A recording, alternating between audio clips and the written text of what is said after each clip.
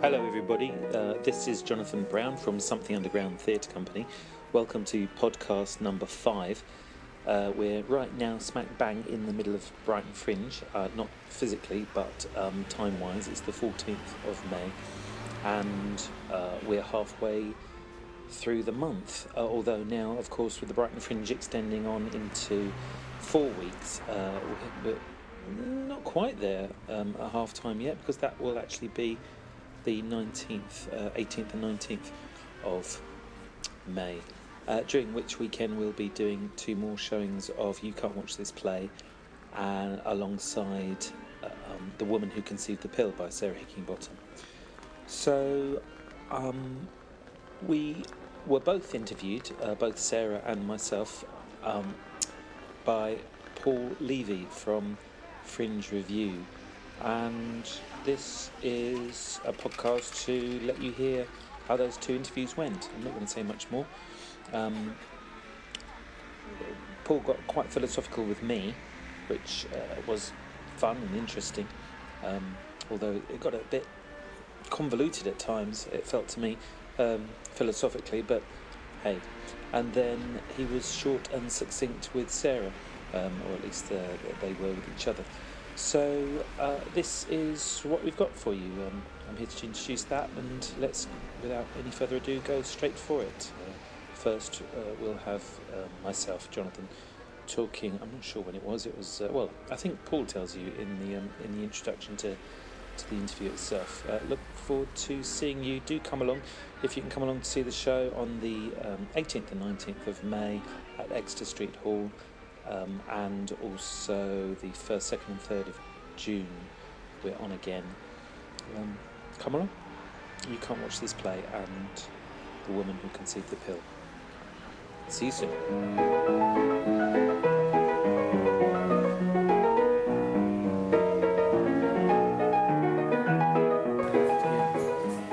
I'm here with Jonathan Brown, and we're actually a day before the official start of the Fringe, and Jonathan's back. And Jonathan, my first question to you is, actually it's going to take a while, but let's see where you go with this. Long question, is it? Yeah, I think so. Well, it's this. It's that in the future, we kind of call that unknown, and then we might say something, and then we look back and go, oh, I said that. So some people think the future's unknown, and some people think that the future is waiting to be known, and there's already content there.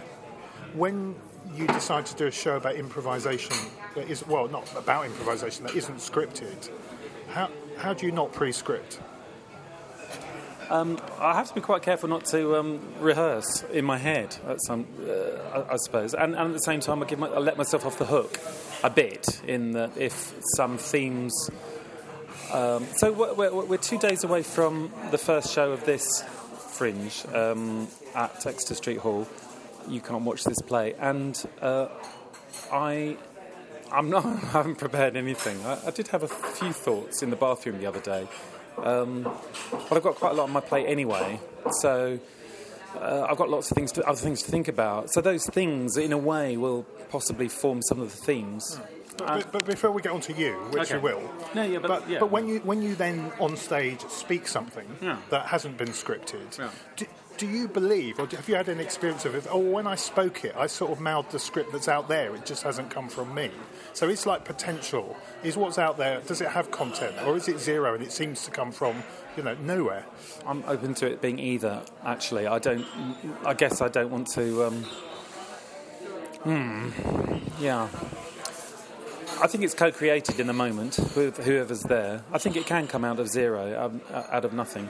I think, but there's also archetypes in the room that are playing us, and those archetypes tend to want to be heard as well.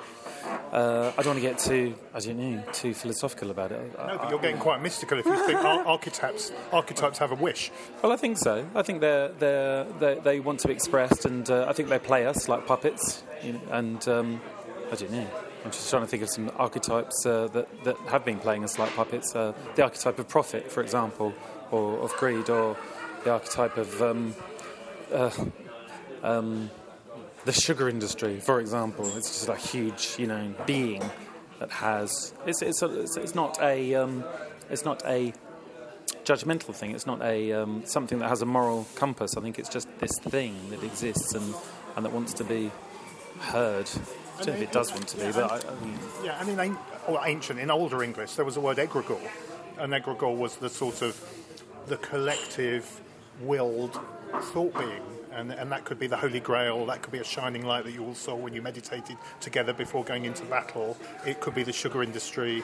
But there is some suggestion that when you put a lot of energy into something, the something comes into being, whether you can't see it or not, and then you just articulate it. Well, because as someone that sees a lot of theatre and scripted theatre and a lot of improvisation that doesn't impress me, when you do see improvisation that suddenly sends a shiver up your spine, it's like, something has been seen for the first time that perhaps was there, and someone has channeled it, rather than what doesn't seem right for me is that things arise out of zero, out of nothing. Right. Well, that's where we might have to disagree, because I think that we can create out of nothing, and I think that there is also the possibility that we're channeling something. But to me, channeling sort of suggests that I am a channel, and that we are a channel, and although again, I don't deny that can be so.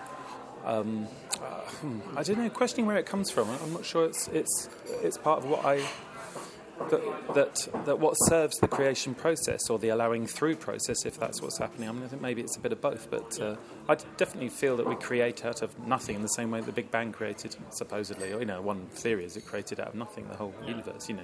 That we, I sit down at a blank page and it's a blank page, and onto it comes a set of characters. If I'm writing a set of characters, go into a blank space, into it come a set of characters, a set of beings, a set of thoughts and ideas. And yes, Trump might come in, and because he's around, and Brexit might come in because that's around, and all those beings are around, but how they are brought together, how they are, how the paint is mixed, as it were, that is happening in the moment, I think. And so there's content clearly that you're going to draw on as an improviser from what's already out there and history, but there are also sparks, let's say the word, of originality that can't be found in the libraries of the past. Well, again, I'd say that hopefully part of that originality is how it's mixed in the moment, and how it's how the threads are drawn together, and how the oh no, it's gone now. That thought was just there. It's like a man from Porlock just walked in. How the connections are noticed, I suppose. Yeah. So how the connections are noticed. Oh yeah, I can see that connection and that connection. Two quite disparate things, but and maybe I'm not doing that. I don't know who is doing it. Generally, it's a part of me, but I'm definitely not the conscious ego aspect of me. It's more although my ego is right up there, but the cleverer, slightly trickstery aspect of me is hopefully getting in there, and the muse, the creative twin, is getting in there and playing as well. And that's the idea. I feel the idea is for me to get out of the way, Jonathan Brown to get out of the way, and to leave space for that creative aspect to do its weaving. So as you write the unwatchable play that hasn't been written, and also in the letter that you wrote to Fringe Review, and we know of your work, you've made a decision not to script. There is a blank page. In Hamlet's terms, maybe at some point you just went words, and this time let's start with a blank page because we've done a lot of words. When you decide to do that, then are you really in the days that... Because we know you've got the talent, and we know that you've got the history, and we know that you have, and your reviews and your awards and stuff. But you're going to step on a stage in front of an audience, and here we are a couple of days before, and I'm still interested then, if there's no script, what is there? I don't know, there's nothing. But that could be what it is. That could be the content. If in a way, it can't work if there is something. It has to. I have to make nothing, give nothing space. That's what I mean. I have to make sure that there's as little as possible in a way. Not to say that I don't perhaps go in with some techniques and some top tips for eliciting from the space, from the room, from the people, from myself, what might want to come, but what might be there. So stretching the definition of nothing. Jonathan Brown in a silent, empty room doing an hour.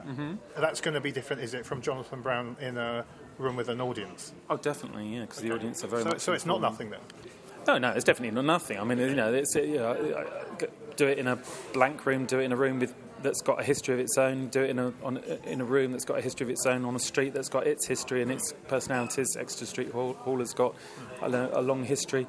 Do it on a certain day of the year, in May, in a part of the Fringe which has got its history. It's all there to be drawn upon. It's too much. If anything, it's too much. And that's what I'm getting at. I'm saying you can call it nothing, you can call it a blank page, but it's all there at the moment, hidden and latent, and the art of the improviser is just being allowed, I won't say channel, but that's invisible paint that's going to suddenly appear in front of everyone. So, again, another aspect is to try and get to a point where all of that possibility is also put to one side, right. So that we, so it feels much more blank.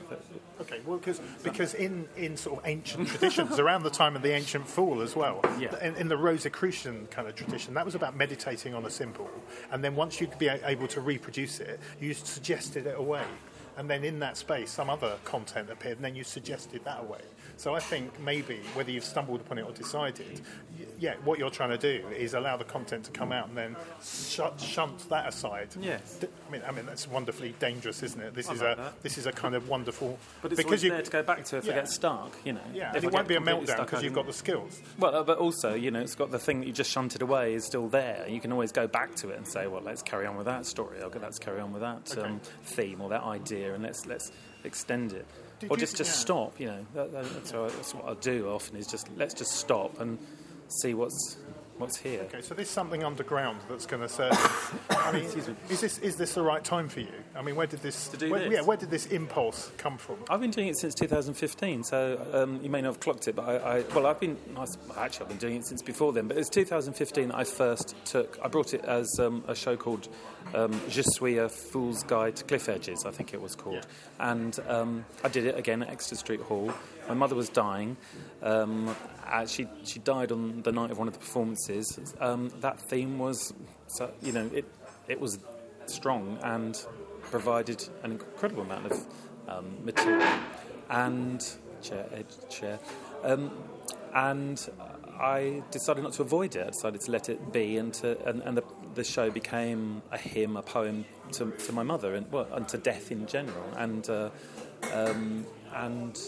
one of those shows one of that series during the Fringe was a bit of a flop, put it mildly. There's a lot of people sitting there with their arms folded, looking at me, as if to say, "Come on, impress me." I may have been just misreading and projecting, but it was a difficult night. But on the whole, since 2015, I've been playing with this format on and off each year. A few, half a dozen to a dozen shows per year. Maybe not a dozen, but half a dozen to 10 shows a year. Doing this, yeah. And you're looking like longer hair and, less shaven. I think the last time I saw you was... Oh, I don't remember. A couple of years ago. Well, I was doing A Good Jew, which was... I played a Nazi, so I shaved it all off. But is this unmaking you a bit? Say again? Is this unmaking you a bit? Unmaking you? Yeah, because in what sense? We're in a world of product everywhere. Even scripts are products and Ursula is product. Right. And this journey that an artist can take themselves on can sort of unravel you a bit, can't it? I've been unravelled by a lot of things over the last couple of years. Death of my mother, the end of my marriage. It's lots of things are unravelling. I am also in the process of getting a play for a cast together, which I've been working on for the last couple of years. Hopefully it'll be in London in spring. A play called, currently working title, Illegitimate Target, and which is a play about refugees and about radicalisation. So.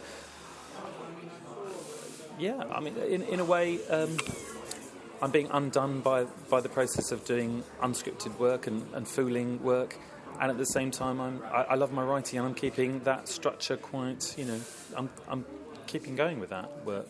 And I hate to say this, but also you hinted a little bit of this, and this is me not putting this onto you. This is me talking. Okay. But a lot of improv is just scripted, isn't it? I don't know. Well, they play games and they say give us suggestions, but they've already written the tune, and it's I become right. quite formulaic. I don't know because I've never been in an improv troupe. I have been in an improv troupe, but it was theatre similar to what I do in that it was comedy. It was work. I suppose inspired by The Fool, in that we generally go on with little in terms of structure and idea. We might occasionally turn to the audience and say, do you have a thought, or do you have a feeling or a dream or a question, as if to an oracle or something like that, that you'd like us to play with. But we don't tend to, we in that group didn't really go on with any preconceived ideas or tunes, and we weren't there to do comedy either. We were there to do, if it went comic, that's fine, but anything that came up. So it was always there to be, it was always the entire spectrum of human experience we were trying to give space to, and on all emotions. Something I have noticed is that in other art forms, kind of the blank canvas, some people absolutely decide what they're going to paint, but a lot more has been done in this spirit in visual arts, in dance actually as well, than has happened in theatre. And when I look down the 200-300 theatre shows that are in this programme, there's almost none of what you're doing. And I wonder why. Well, it's a risk. It's a quality risk, isn't it? I mean, I could come on and have, could have no ideas, and I could blank entirely, and I could, I don't know, freeze. It's always a risk. There's no guarantees in such a space. You've got your script. There's, what the words are going to be, even if they're spoken badly and with little emotion. Then at least you've got your lines, and everyone knows where they're blocking and knows where they're supposed to be, and the lights come up at the right moment, the sound effects come up at the right moment, even if the direction is dodgy. It's low guarantee, and it's risky. It's very vulnerable making as well to go on stage with. Well, it does feels it to me anyway. It's vulnerable making to step out with bugger all up my sleeve. But I remember reviewing a show called Katie and Rach, which was long-form improvisation. Rachel Blackman. Yeah, and it hasn't always, by their own admission, the shows aren't always as good as each other. But one of them, I said, anyone watching this would have thought this had been a script written for a year. It was genius. And I talked to comedians that bring the house down and said, why do you improvise? Because they do. And they say, because I couldn't write this well. Right. And so there is something precious about going there, isn't there, and what you're doing. It's not just a risk. It's actually quite important, isn't it, that some people have a go at that. Well, it is to me, and it's something I've wanted to do since I first saw somebody else doing it, basically, and went and trained with them and spent time with them, Jonathan Kay, effectively. And I'll never be Jonathan Kay, but I'm sort of doing the Jonathan Brown version of my best, my best go at some of that ilk of work, and. It's some amazing things can happen. Beautiful, incredible, mystical, as you said, tender and stupid and terrible and clunky moments. Yeah. But also I'm interviewing you about a show that normally, we talk about what's the script and how did it get written, how am I doing, on a rainy afternoon, because I can't talk about your show. Or ask you about it. Really well, I thought. but it just shows there's something there. It's not revealed, and the reason why people should go and see it is the very fact that it's not revealed. It's my only selling point. It's very hard to describe, in a brochure.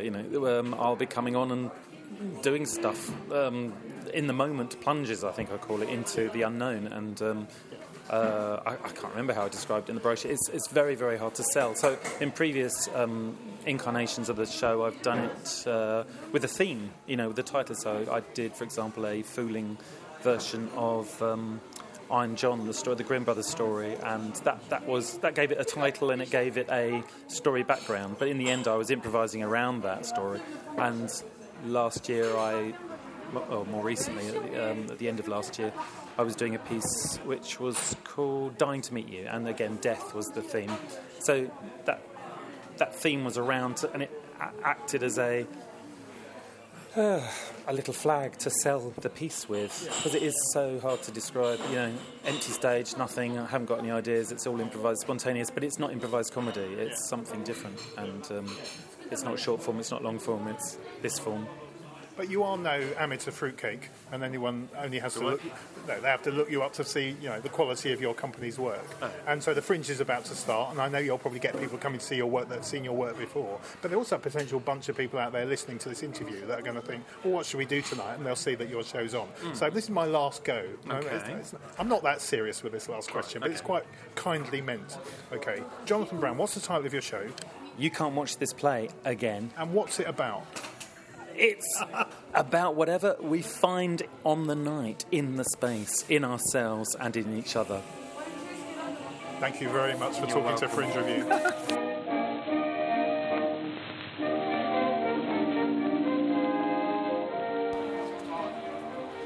We're out and about at the Brighton Fringe. We're at Fringe City. This time it's Sunday, so it's the second Fringe City of Brighton Fringe. And we're going to talk about a piece called The Woman Who Conceived the Pill. And that's from Brass Tacks Theatre. And I'm joined by... Sarah Hickinbottom. Sarah, tell us about this production.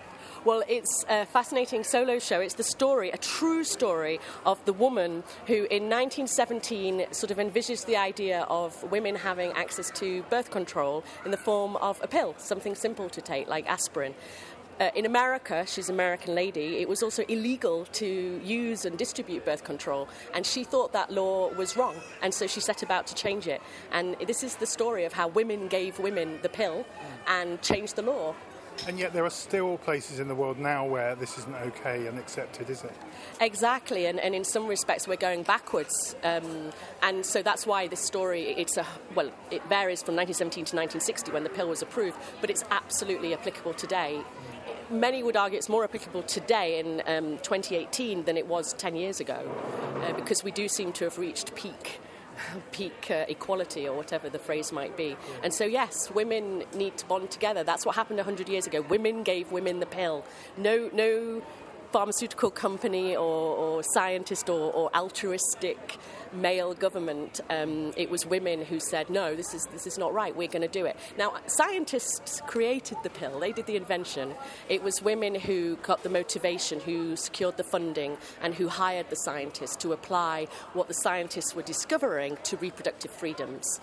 Was that also, that was a time where the march of science, a bit like now, was going beyond the philosophical and ethical considerations of how that science might play out. And then what started to happen is inventiveness had to meet ethical questions and issues. And so whether they did that positively or reluctantly, in a way this was bound to happen, wasn't it? In terms of the ethics? Well, in terms of if you can create a pill, at some point that's not going to be put in a drawer, is it? No, true, but it was, this actually took place. The scientists who did the work had been thrown out of Harvard for basically being a bit of a maverick. Oh, so they were kind of heretics too, were they? Yeah, okay. This was before they started working on the pill, but what this scientist did is he set up his own research institute. He decided to just branch out and do his own thing. And so when Margaret Sanger, the woman who the play is about, when she located him, it meant that he didn't have to talk to anybody higher up, because Harvard wouldn't have allowed him to do the research. They were talking; it was illegal. In Massachusetts and Connecticut, having a conversation in 1917, not 1950, was about birth control was illegal. What we are doing right now was a criminal act. It's insane. And lots of things were illegal, weren't they? And then when science pushed in various ways, we were told we couldn't do it. Yeah, and the play actually, it's quite fascinating because the pill was approved in 1960, May the 9th, almost the anniversary. And what actually happened is, it's quite ironic, but the government were afraid of the Food and Drug Administration in America having more political power than they should have. And so bureaucratically they said that they couldn't let social considerations interfere with what they did, and that meant that the Food and Drug Administration had to allow the pill, whereas if that bureaucratic red tape wasn't in place, they would never have approved it because of all the ramifications about motherhood and promiscuity and all of those concerns. So that's a real big red tape, we love you moment. Yeah. In the story of your life, how did you come to the moment where you decided to make this show? Well, 2 years ago, I heard a snippet on Radio 4 about women giving women the pill. It didn't phrase it that way, but it was a brief moment, and I was floored. I'm a scientist by background and an actor, and I'm a woman, and I was like, how can I not know that women gave women the pill? I even lived in America for years, and I had no idea. And I went home, got a biography, read the book, and was just like, no, I need to tell this story. And the theatre is an amazing medium to do it in. So the scientist and the woman were shocked into looking into this more, and then the woman and the actor decided to make some theatre. Exactly, because it's such a gripping story. I mean, the piece could be 8 hours long. Don't worry, it's not. It's an hour 15. There are 8-hour shows here, I think, at the Fringe. Because she had such a life, and she is the equivalent to a great male campaigner, and yet she's just disregarded and ignored and vilified. Yeah, and beyond that story, who is she to you? Margaret Sanger is the woman who said enough is enough. She saw mothers who loved their children but didn't have the money or the health. Motherhood can be very difficult if you're not in good health. And she saw people dying, and she didn't believe in abortion. She wanted to create a way to prevent. Men like sex, women like sex. She actually adored men. This is a woman who loved men. Her first sort of way she came at this was because she wanted to enjoy sex. And so she's a woman who said, I'm just going to ignore the fact that the world tells me I'm wrong. I'm just going to do what I think is necessary. She was very single-minded. She was like the queen on a chessboard. She manipulated people because she was so determined on her cause. She was adorable. She was very charming. She had many lovers. One of them was H.G. Wells. And what kind of research did you do? Tell us about that process. I read an awful lot of books. There's actually a lot about her life available in print and online. The wonders you can go back into the archives of like the New York Times, and there's also all her letters are available in print. So I went all to the sources to read her actual words. And what I've actually done in the play is I've incorporated an awful lot of her actual words. So her speeches, her statements, and the trick has been to create a character where my words fit with hers so that the audience doesn't know which is which. And when do you decide as the artist sort of creating something and then the verbatim to come in, the words that were spoken? How do you get that balance right? When do you decide, no, this needs to be rewritten, and no, I just need to lift that off the page? I think it's when it speaks to you. So one of her lines is women will never be free until they own and control their own bodies. And that's a very simple, she was a very eloquent woman of simplicity, and that speaks to you as a woman, and it speaks to the story, so therefore it stays in. Whereas something that's doesn't speak to what the play is about. When you're dealing with a woman who is so amazing, who had such a life that could take you a month to tell. The trick is to find what the drama is, and then to only focus in on the speeches she said that plays to that drama.